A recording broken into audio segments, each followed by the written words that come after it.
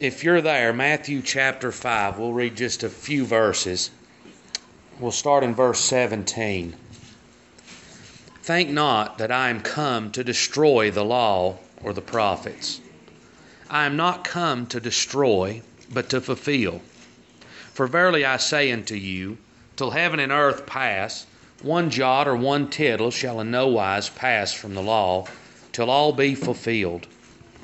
Whosoever therefore shall break one of these least commandments, and shall teach men so, shall be called least in the kingdom of heaven. But whosoever shall do and teach them, the same shall be called great in the kingdom of heaven. For I say unto you, that except your righteousness shall exceed the righteousness of the scribes and Pharisees, you shall in no case enter into the kingdom of heaven. That's all we'll read.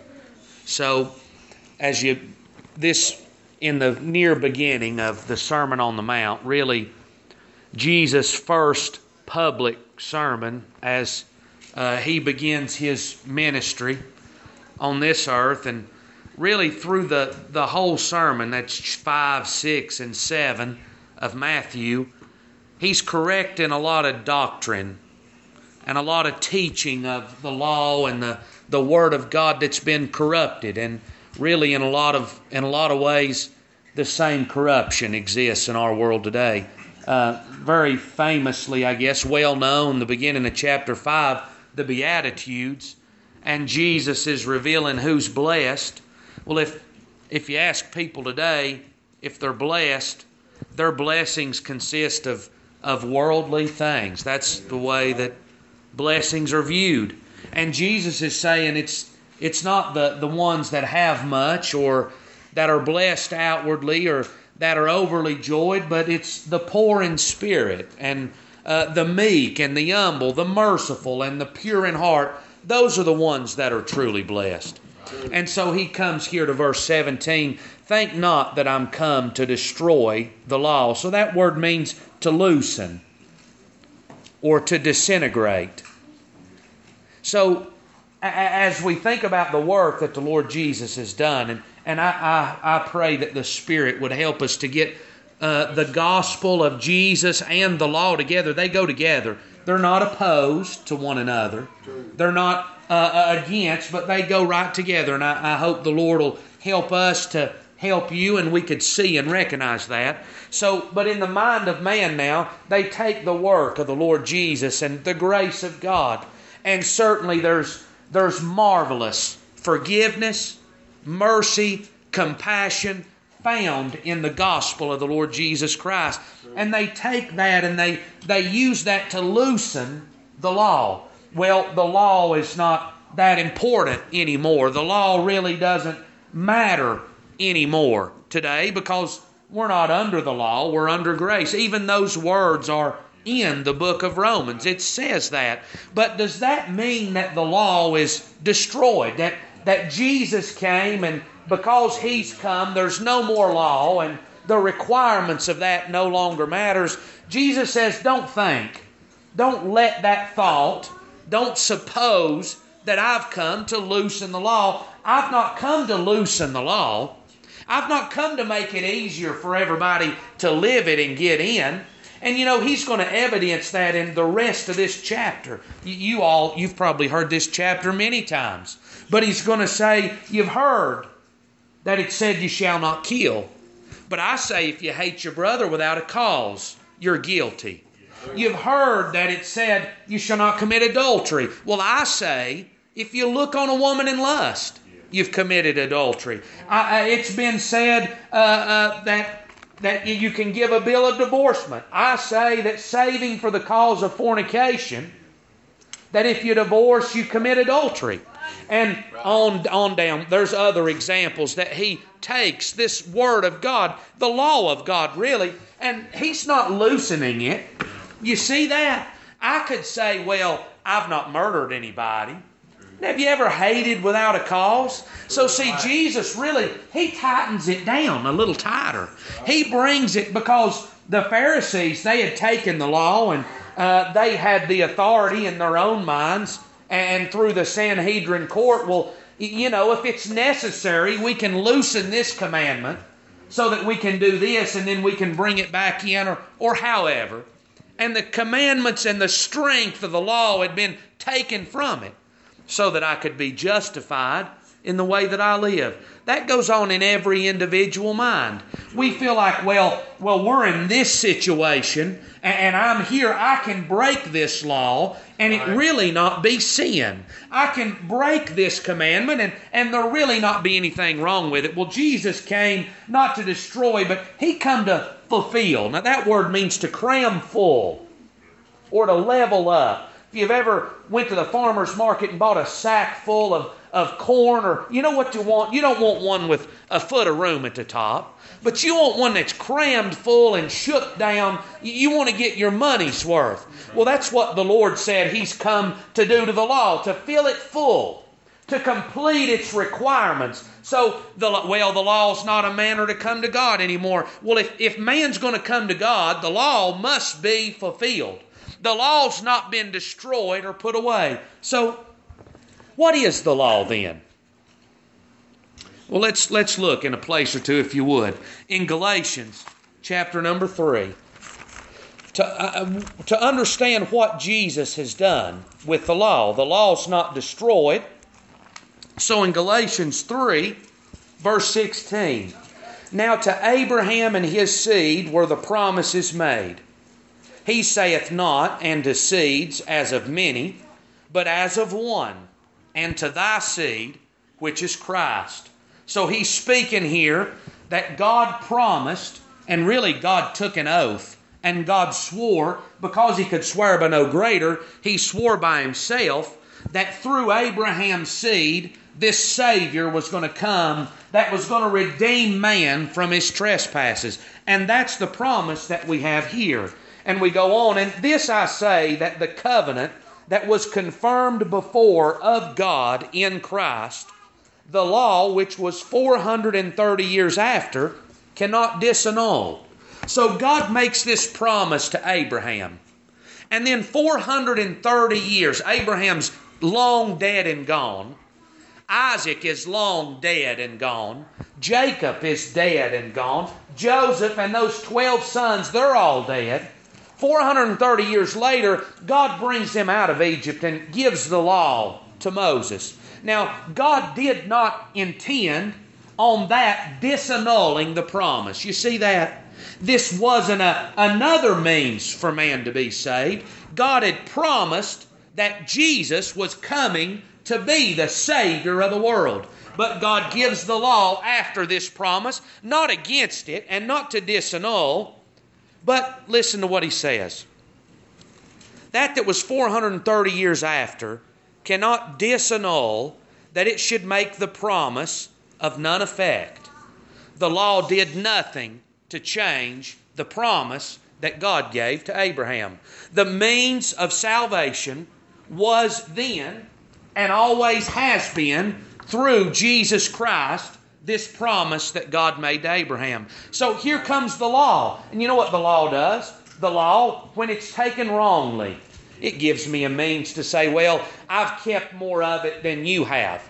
And I've kept more of it than the world has. And I've kept more of it than most of my family and people that I know have. And that makes me to be a pretty good fella by the way I'm measuring amongst you. But that's not the purpose of the law. The law was given, the Bible says in 19, wherefore then serveth the law? It was added because of transgressions. So the law was given because God says, I'm sending my Son through Abraham's seed to be a Savior from sin and transgression. And man says, well, I don't have any sin because I'm just as good as anybody else is. I'm just as good as the people at the church. I'm just as good as the Jew. And so God gives the law, He adds the law to lay down additionally. So the law came for this purpose, that I might see my need and look for the promise that was yet to come. That the law would bring to my heart and to my mind the knowledge of sin. He says in Romans chapter number 3, therefore by the deeds of the law shall no flesh be justified. So the law was never intended to bring me any justification.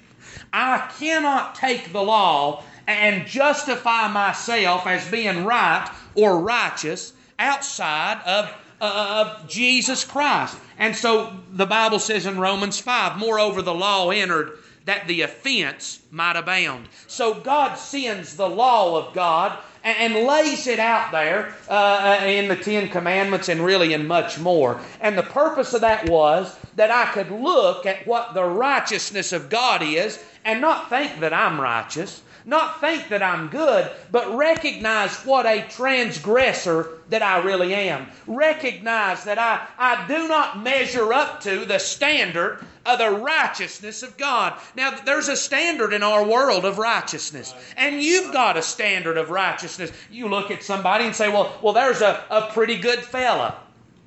That's a good person. That's a fine lady. A fine young man there. A good person. But you know, God's give out His standard of righteousness. And for me to be good and just in God's eyes, I must measure up to God's standard of holiness. See, this doctrine today that everybody's going to get into heaven and God's just merciful and there's no standard whatsoever, that's a lie. Right. True. It's a lie. God does have a standard. God revealed that in the law, and God said this is what it takes in order for you to be righteous and be accepted with me. And if I do not measure up to the law, now, how do we measure up? 5 out of 10? 7 out of 10. 7 out of 10 would be passing. In school, that would be a 70. But have you kept 7 out of 10? I'm going to say to love the Lord thy God with all thy heart, soul, mind, and strength. We've come a long ways from keeping that commandment. Right. True. And I'm going to say loving your neighbor as yourself. We've long surpassed keeping that one as well. Right. We failed both of those, so we're already at an 80. Just looking at the 10. Have you ever lied? Okay, so there's 3. Boy, we're getting close to failing by man's standard. But you know what God's standard is? God's standard is if you fail in one point, you're guilty of all. Because in order for God to stamp you as being just and righteous, you must be completely, perfectly righteous. And you know what man says? Man looks at me and looks at Bear and looks at the church and says, well, nobody can do that. Nobody can be perfectly righteous. You're crazy to think that I'm going to live perfect and that anybody's going to live perfect. That's exactly the purpose of the law. The law is there to help me to see I don't have any hope in this. For a man to take the law of God and to begin to think that he's going to be accepted with God, that would be complete foolishness, wouldn't it? Yeah. So there, the law was given that the offense might abound. The law was given that I might have knowledge of sin. The law was given that I might recognize what I am and how needy I am of a Savior. As long as I'm good in my own eyes, I don't need to be saved. As long as I'm healthy, I don't need a doctor. As long as my car's running, I don't need a mechanic. And as long as I'm good, I don't need a Savior. But you know, the law says that I'm far from good. And the law says that you're far from good. The law reveals not what I think is good. Well, preacher, I think this. Well, I believe this. Well, I wonder how far that's going to get you. Right. True. I wonder how far that what I think is going to get us. I tell you, we better look to the revealed Word of God. What I think does not change God. And so Jesus says, I've not come to destroy, but to fulfill. So the law has, not even in Jesus, has the law been destroyed and thrown in the trash can, but Jesus came to perfectly fulfill, to cram full the requirements of the law of God. The law requires that you be sinless. Jesus was sinless. The law requires that you be perfect from day one throughout all your days. And Jesus was perfect and pure throughout all of his days. Well, how do you know that? Well, now, I didn't know him personally. Never met him. I don't know how good a fella that he was by my sight. But I know this. I know that he died. I know that they buried him. And I know that he resurrected from the dead. We've got eyewitness account that he resurrected and raised from the dead. And you know, well, I don't believe what the Bible says, and a lot of people don't believe it, but they believe what some historian wrote about Rome back when Caesar was the king. Why could we not believe the doctrines and the written eyewitness statements of the Word of God today and recognize that Jesus rose from the dead? Now, in order for him to get up from the dead and to ascend back to God, he had to be perfect, or he would not have been acceptable. And so the Lord filled full the law. Verily I say unto you, truly, for truly I say unto you. I said this just a few weeks back. Would not anything that God said be true? He can't lie. But you know, here's God, and He's going to say, truly I say to you. Putting emphasis on what He's going to say. Not one jot or one tittle of the law shall fail. So in our language today, we would say not one T will go uncrossed, and not one I will go undotted. You know how easy that is to do. If you're writing a big paper and you're handwriting it, it's easy to miss an I and not dot it. Jesus says, I'm going to dot every I of the law. There's not going to be one portion of this law that's going to be let down or forsaken. Every bit of it has got to be fulfilled. And He's come to fulfill that. Now, have you fulfilled it? Have you fulfilled full the requirements that the law of God has laid out for you? Have you lived the requirements of the law of God? Well, if not, and do we really have to say if? We know by the Word of God. I said in Romans 3:20, by the deeds of the law shall no flesh be justified, because the law has grouped together and shut up in prison all of mankind, that every mouth be shut and every one become guilty before God. There's where the law has man shut up in. And why are we shut up there? You think about down in Egypt. You know, the children of Israel were down in Egypt. They came there when Joseph was the leader, and through Joseph, Egypt was greatly blessed, and their kingdom grew, and they prospered. And they dwelt there happily with Pharaoh's protection. They had Pharaoh's land and Pharaoh's good. And you know, as long as they were blessed down in Egypt, they wasn't worried about coming back to Israel. But you know, there's going to come a Pharaoh that's going to begin to afflict them. Why are they being afflicted? That they might cry out to God. See, God's got a promise to accomplish, and God is going to afflict them, that they would cry out and seek for this deliverance. That's what the law's there for. It's there to shut us up in prison, that we would seek this deliverance from the Lord Jesus Christ. But you talk about how close it is now. Heaven and earth. He says in Luke, it's easier for heaven and earth to pass than for one jot or one tittle of the law to fail.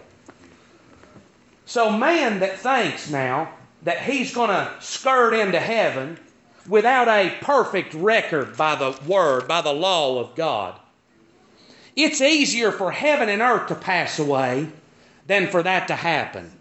Now I realize with God all things are possible, but can you make heaven and earth cease to be? Can you cause heaven and earth to pass? Well, friends, there's no way that we can go before God and be accepted by our works out of the law. So he says, whosoever therefore shall break. But there's still an emphasis on the law. See, Jesus fulfilled in 2 Corinthians 5, the last verse of that chapter. He says, for he hath made him to be sin for us, who knew no sin, that we might be made the righteousness of God in him. So Jesus filled full the requirements of the law. He was sinless. So then why did he die? Because God made Jesus to be sin for us. God took our sin off of us. He lifted our guilt, our shame, our ungodliness, and our transgressions, and He laid those on the back of His Son. They were imputed unto Him. And the stripes and the beatings and the mockings and the crucifixion and the death, all of that was a result of our sin and not His. God was imputing His wrath on Jesus, that man could be freed from sin, have redemption, and not have to worry. True. Yeah. How much of this world can you get and never have to worry about it again? The more and more we get, the more we worry, and the more we're cumbered about. True. But God's gave a complete salvation that's sure, because Christ has bore our sins. He perfectly met the requirements of the law. He took our sins upon Him, and God made Him to be that. God made Him to be sin. God punished Him for that sin, that you and I could have the righteousness of Jesus Christ imputed unto our account. But now that we're in Jesus, well, the law doesn't matter anymore. Jesus fulfilled it. And, if I break a commandment, well, there's nothing wrong with that. Jesus paid for that. Now, is that the attitude of somebody that's been redeemed? That's the attitude of the world and unregenerate. I recognize that. But he says here, whosoever shall break one of the least. Not a great commandment. Well, we know we shouldn't murder. We shouldn't steal. But Jesus says, whosoever breaks one of the least of these and teach men so, they shall be called least in the kingdom of God. So even in Jesus, you see, the law still matters. The law is still God's standard for righteousness and for holiness. And in Jesus, the law is fulfilled for me. The law is fulfilled for you in Jesus. But by the regenerating of the Spirit now, we've been made to be new creatures. God has changed our mind. He's changed our heart. He's changed our life and our behavior in this world. And because we're in Jesus, because we've been regenerated, we've now got a new view of the law. The law's what pleases God. And so inwardly, and I recognize we've got two natures. We've got the inward nature that's a son of God. We've got the outward nature that's of this world and of the devil.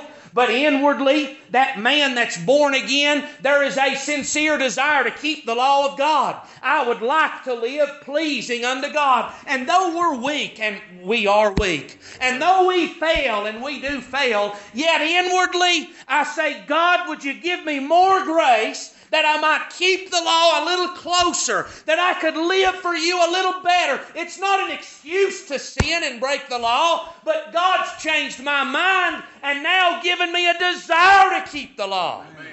Whereas before now, trying to find a way around it and to justify myself, that might have been all right before.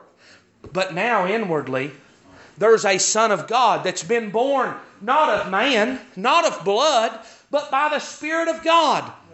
And that man desires to keep the law. And so those that would teach that, well, you can just live however you want to, and you're saved and you're all right. That is a prominent teaching today. The number one place you hear that is at the funeral home. that everybody that dies is justified, and they're better off, and they're in heaven. But this Word of God does not agree with that doctrine. Those that can live outside of the law and teach others to live outside of the law and be all right with that, have no conviction and no troubling of God, the Bible says that they're the very least. But he that shall keep and shall teach them, the same shall be called great in the kingdom of God. So, in this day, the Pharisees and the scribes and the Sadducees, they were, as man would judge, they were the most righteous. They were the most godly. They were the most dedicated. They prayed more. They went to church more. They lived straighter, outwardly speaking, than anybody else on the face of the earth. And Jesus is going to say, "For I say unto you, that except your righteousness shall exceed the righteousness of the scribes and Pharisees." So think about how shocking that must have been. You're going to have to be better. Boy, I tell you what, this works today as well. Find the best man or the best woman that you can find on the earth. The one that's got the most moral way of living. The one that's the kindest and the loveliest. You know what you're going to have? More righteousness than they've got if you're going to enter into the kingdom of heaven. You find the most religious person on the face of the earth, you're going to have a greater righteousness than they have to enter into the kingdom of heaven. Because by the works and deeds of man, we cannot be accepted with God. And if those are going to be accepted, they're not going by their works. You heard the song, "All of my righteousness is as filthy rags." Right. So as God looks on man and His goodness, that's the way God views our righteousness. All of our good works, we've got a case full of treasure in our mind, and we say, "Look at all the good I've done through my life. Look at how good I've been and how I've served God and how I've done the right thing, how I've done better than these other folks have done." And when God looks upon our goodness, He sees filthy rags. That would bring shame to us. And before God, that's what our goodness is. Right. Because we've not kept the law. Right. We're going to have more than outward righteousness if we're going to be accepted with God. We're going to have to be better than be moral if we're going to be accepted with God. We're going to have to be better than a church member if we're going to be accepted with God. Well, how do I get any better than that? We're going to have to be put inside the Lord Jesus, who fulfilled the requirements of the law for us. He's the propitiation. He's the atonement and the appeasement of the wrath of God. It was His blood that was shed that my blood would not have to be shed and that the law could be fulfilled. Amen. Well, preacher, he's thrown the law away. No, the law stands. The law stands as strong today as it did in Moses' day. Well, if that's the case, then how are these people saved? If the law is as strict and as straight as it always was, how can people be saved and go to heaven? It's this imputation. It's that God has, by His operation of the Spirit in their lives, He has taken their sin from them and given them the righteousness of His Son, Jesus Christ. I love the example, and I think it's something we can everyone understand. That if you've got a bill coming up to pay, and you do not have the money in your account to cover it, you don't have the money at home to put into your account to cover it, and somebody comes along, some family member, some loved one, and they put their money into your account. Now you're able to pay that bill, but not with your money. Somebody else imputed that to you, And you're free to spend that to pay. Well, that's what the Lord's done with Jesus' righteousness, who had an abundance of righteousness.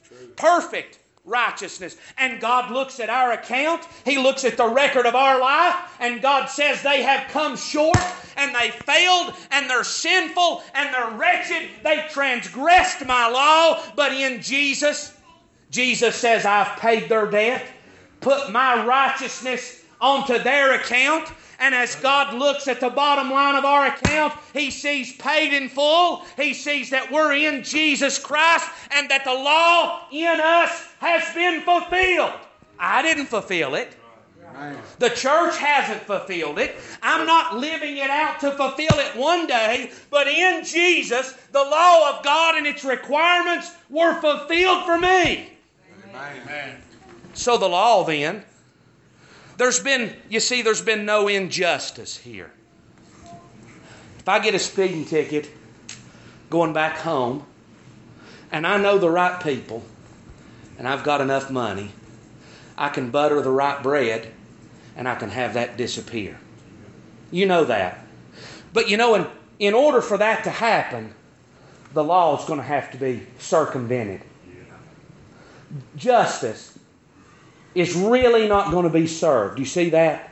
Because I was speeding and I was caught, but I've skirted around it. See, God's law cannot be skirted around. God's law cannot be circumvented. There can be no injustice with God. And so God's provided a sacrifice in which the penalty that was owed has been paid. The law's not been scooted under the rug. Sin's not been swept under the rug. But God brought it every bit to the point of Calvary. He put it on the back of His Son Jesus, and Jesus bore that sin there. He bled, He died, and He made perfect payment that we could be saved and the law still be fulfilled. Amen. The law is still fulfilled in Jesus. Truth. And as God looks on us now, the law is fulfilled. We're accepted because we're perfect in His sight in Jesus Christ. See, that was impossible by our ability and by our deeds has been brought to pass by the working of God through Jesus Christ on the cross. A righteousness that, by this point in our lives, anybody that's old enough to listen, we recognize we broke the law one time.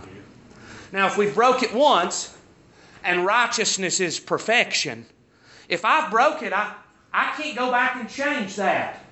True. That's water spilt on the ground. You'll never gather that back up. And so, as I've already broken the law, my hope of ever being righteous of myself is long gone. It's already passed. But you know, Solomon sat down one day, and he said, I've sat down and I've tried to figure up the account. It's in Ecclesiastes. Counting one by one. You know, Solomon, he just couldn't count how many times that he had broken the perfect law of God. Could you, how many would you say? So if the law is going to stand, how far are we from being accepted before God? See, man thinks, well, boy, I'm right there at it, and I believe I can get in. When in reality, God's revealed that of ourselves, and in the condition that man's naturally in, we've got no prayer of ever being accepted with Him. It's only through Jesus Christ that we can come, that the law could be upheld, that the debt that I owe could be paid, and that I could be set free and enter into the glory of heaven. Now, outside of Jesus, I've broken the law. I've transgressed, and there's this debt that I owe God. I've broken the law, and I owe God. So then, outside of Jesus, how's that going to be paid? True. Right. It's got to be paid for. And outside of Jesus, if I'm outside of Christ, Christ hasn't paid for it. Well, we're going to knock and we're going to say, well, we went to church and we was good people. And we testified and we done all these good works. And the Lord's going to say, depart from me, you workers of iniquity. I never knew you. You're not of my family. That's what He's saying. You're not a member of my family. And so when He says that, how's that sin going to be paid for? I've got to pay for that. Right. That payment then, if Jesus has not paid for it, and every debt has got to be paid, I'm going to have to pay for that. That's right. Now, what's it take to pay for sin? Death. The wages of sin is death. And so, death of the body. Now, if that was true, we wouldn't have anything to be afraid of. Because when I died and got planted in the grave, why, my sins would be paid for. I've died. But you know, He's never, all through the book, it's not the death of the natural body that God's concerned in talking about. God told Adam and Eve, He said, the day that you eat of that tree, you shall surely die. Not the week after, not down the road, but Adam, the day you eat of that, you're going to die. Well, they eat of that, and Adam lived 700 more years. So either the death of the body was not what God was talking about, or God told a lie to Adam. There's only two ways that it can be. God can't lie. True. So it must be another death that God was speaking about when He told Adam, you're going to die. It was a spiritual death. But you know, there's a problem there. That spiritual man, how did he come? We know the body. God formed man out of dust. He formed the body. And there was Adam, freshly made out of dust, with lungs and with a heart and with a mind and everything. But there was no life in that body. He was just a corpse is all that he was. And God passed by and God breathed into his nostrils. God's Spirit breathed into Adam's nostrils, and Adam became a living soul. Not a living man, but a living soul. And the soul that has come from God, as God is eternal, the soul is eternal. And the soul can't die. And so the lake of fire, the place prepared for the devil and his angels, the place he speaks when he's talking to the rich man, the rack is the meaning of the word. A place of torture. It's where the rich man went when he lifted his eyes in hell. And there's man, he's placed in hell, and how long is he going to be there? Till the whole debt's paid for. Till every sin and every transgression has been paid. But man can't pay for one of those, you see. We've transgressed countless numbers of times. We're unable to pay for one. And therefore, there we are in hell from now all through eternity. So we're either in Jesus Christ, where we have righteousness through His works, or we're outside of Jesus Christ, where we're in danger of the judgment, and we've got to pay for our sins. So listen to this in Romans chapter 6. What shall we say then? Shall we continue in sin, that grace may abound? So here's the question. When you begin to talk about forgiveness and righteousness in Jesus, man says, well, I believe in Jesus. You don't know my heart. I believe in Jesus. I'm forgiven and I'm free to live how I want to live. Well, that question is in the Word of God. Paul says, can we continue on living in sin after that we come to Jesus so that grace may abound? He doesn't just say no. He says, God forbid. And Paul's going to ask a question now. How shall we that are dead to sin live any longer therein? So here's the question Paul's asking. if you've been placed in Jesus and God has resurrected you from the dead, He's changed your thought, your mind, and your heart, and now inwardly there's a desire to please God and keep the law, how can that man that God has changed everything about, how can that man continue to live like he did when he was lost and undone? There's Lazarus. He's in the grave. He's wrapped in grave clothes, and the rock's over. God's going to call for Lazarus, and Lazarus is going to raise from the dead. And he's just going to lay in there with the dead bodies. And he's not going to come out, and he's going to stay in those grave clothes, and nothing's going to change. No, when he resurrects, he don't want to stay with the dead anymore because he's no longer dead. You see that spiritually? That when somebody comes to life in Jesus, they can't continue on in sin because God has made them to be new creatures. He says in verse 16, verse 15, what then? Shall we sin because we're not under the law but under grace? God forbid. That even though I'm in Jesus and my sin's been forgiven, I'm not turned loose to do as I please.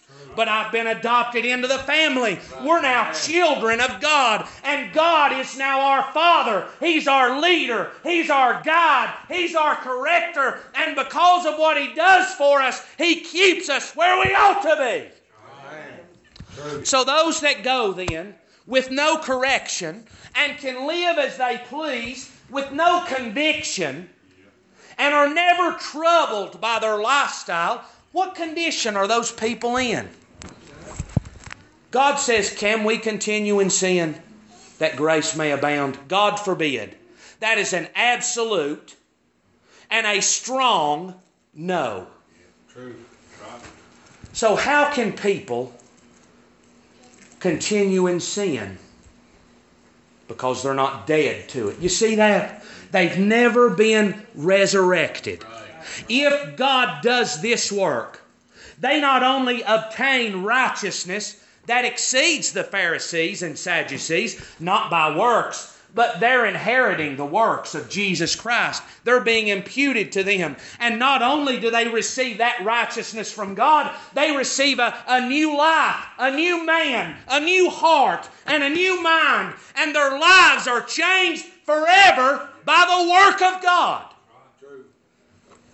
And so that change, that work of God, producing the new man, if there's no new man,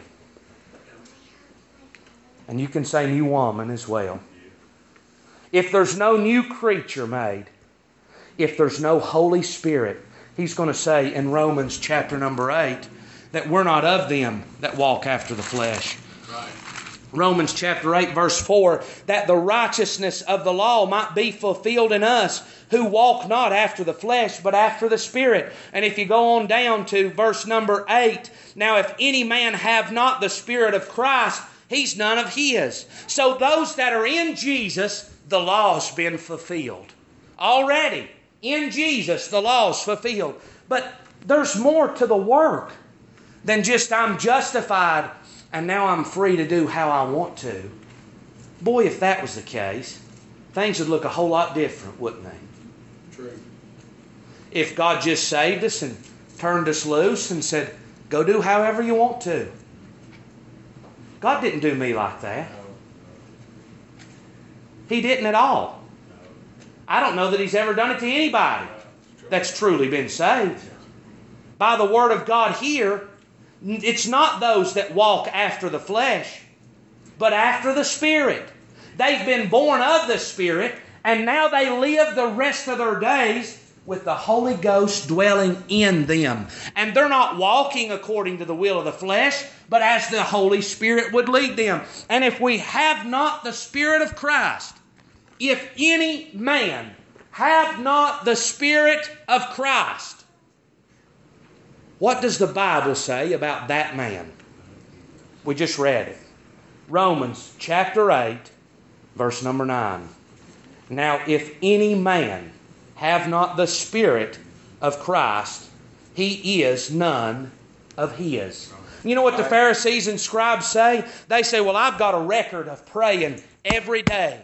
And I've prayed 3 times a day, every day for the past 30 years. I've not missed a Sabbath day service down at the temple in all of my life. I was circumcised on the 8th day. I'm a Hebrew of Hebrews. Paul had all of those things as well. But you know what it came down to? It came down to dung that Paul might have the righteousness that's in Jesus Christ. Paul got something that exceeded everything he was able to do. Paul received the righteousness of God in Jesus Christ. And so if any man, I believe God could have wrote whatever here if he would have desired and if that would have been the plan. But he doesn't say if any man has a record of baptism. Now if any man have not a church membership, if any man have not a profession, he doesn't say any of those things. But the standard is if you have not the Spirit, if the Holy Ghost of God has never moved in and regenerated you, then you do not belong to Christ. If I do not belong to Christ, then I'm accountable to the law. And when I stand before God, the law's not destroyed, the law's still firm. When I stand before God outside of Jesus, I can know what's going to happen. God's going to take the law of God, and He's going to take the record of my life, and we're going to begin to check. I had a training class last week. They had a big test. At the end of it, the teachers, they had a sheet with all the right answers marked on it. And they took your test, and they laid it down beside that grade, and they went through it. You know what they were looking for? To see if I had the same answer. You know what God's going to do? He's going to take the law, and He's going to lay my life beside the law, and He's going to see if I measure up. I don't have to wait till I get there to know how that's going to turn out for me. God's told me how that's going to turn out. All of those that stand before the great white throne, that are judged out of the books, they're going to be cast into the lake of fire. There's not one going to be accepted. So then what should I do? Well, if I'm going to study the law, if I'm going to know anything about the Word of God, I tell you where it all points me to. Paul says in Galatians, the law was our schoolmaster to lead us to Christ. As I look at the righteousness of God, as I look at how far short that I've came from the righteousness of God, what it ought to make me to do is look to the one that's got the answer for the problem I've got. I've failed. I've broken the law. God, there's no way I can be accepted, but God's given us His Son, Jesus Christ, that we might be accepted. You know what I ought to do? I ought to come to Him. That's right. Does that not make sense? I ought to come to God that I might receive righteousness, not of my own, but of His. But now, how foolish would it be? How foolish would it be for me to take the knowledge of the law and say, well, I'm good enough. I'm going to take my chances and I'm going to stand before God. That man has got no hope